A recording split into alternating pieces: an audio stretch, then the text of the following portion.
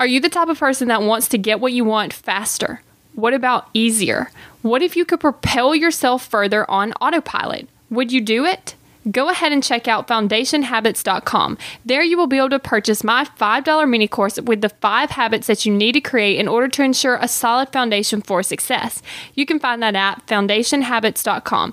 And for the first 100 students that enroll in the Foundation Habits course, I'm offering a free 20-minute call to help you determine what your first life-changing power habit will be. I'm learning how to be successful. You're learning how to be successful. So let's take the daily steps towards success together.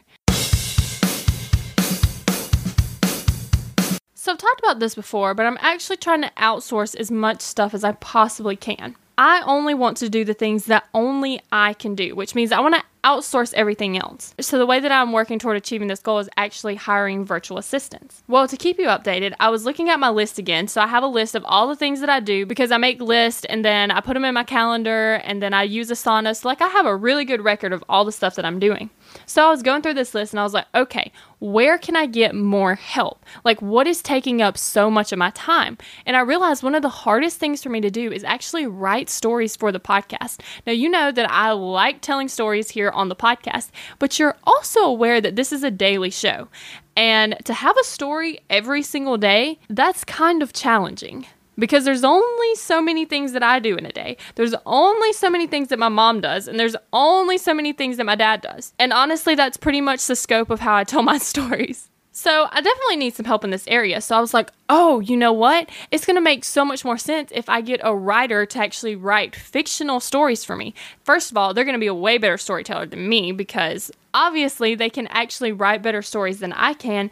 And they are more creative when it comes to storytelling because I'm hiring someone that already has these skills. So I'm actually really excited for you to hear some of these awesome stories. They'll actually be going live next week. So be prepared, get excited, and don't worry, I also have some stories of my own coming at you. So what I want you to do is I want you to take a look at your list and see if there's anything that you could get some extra help with.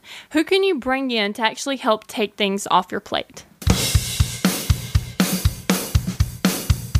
We're in this together. One step at a time. Have you found yourself Googling, how do I stop procrastinating?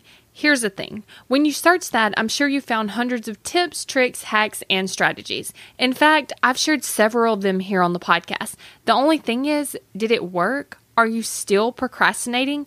If you are, then what you need isn't another hack. You need to focus on the actual thing that's causing you to not take action. Our thoughts control our feelings control our actions, which means if you want to change your action or inaction, you first have to change your thinking. That's exactly what we focus on in my program, Kick Procrastination. This program is designed to help you go from procrastinating on your goals to taking massive action towards achieving them. So go to kickprocrastination.com to sign up.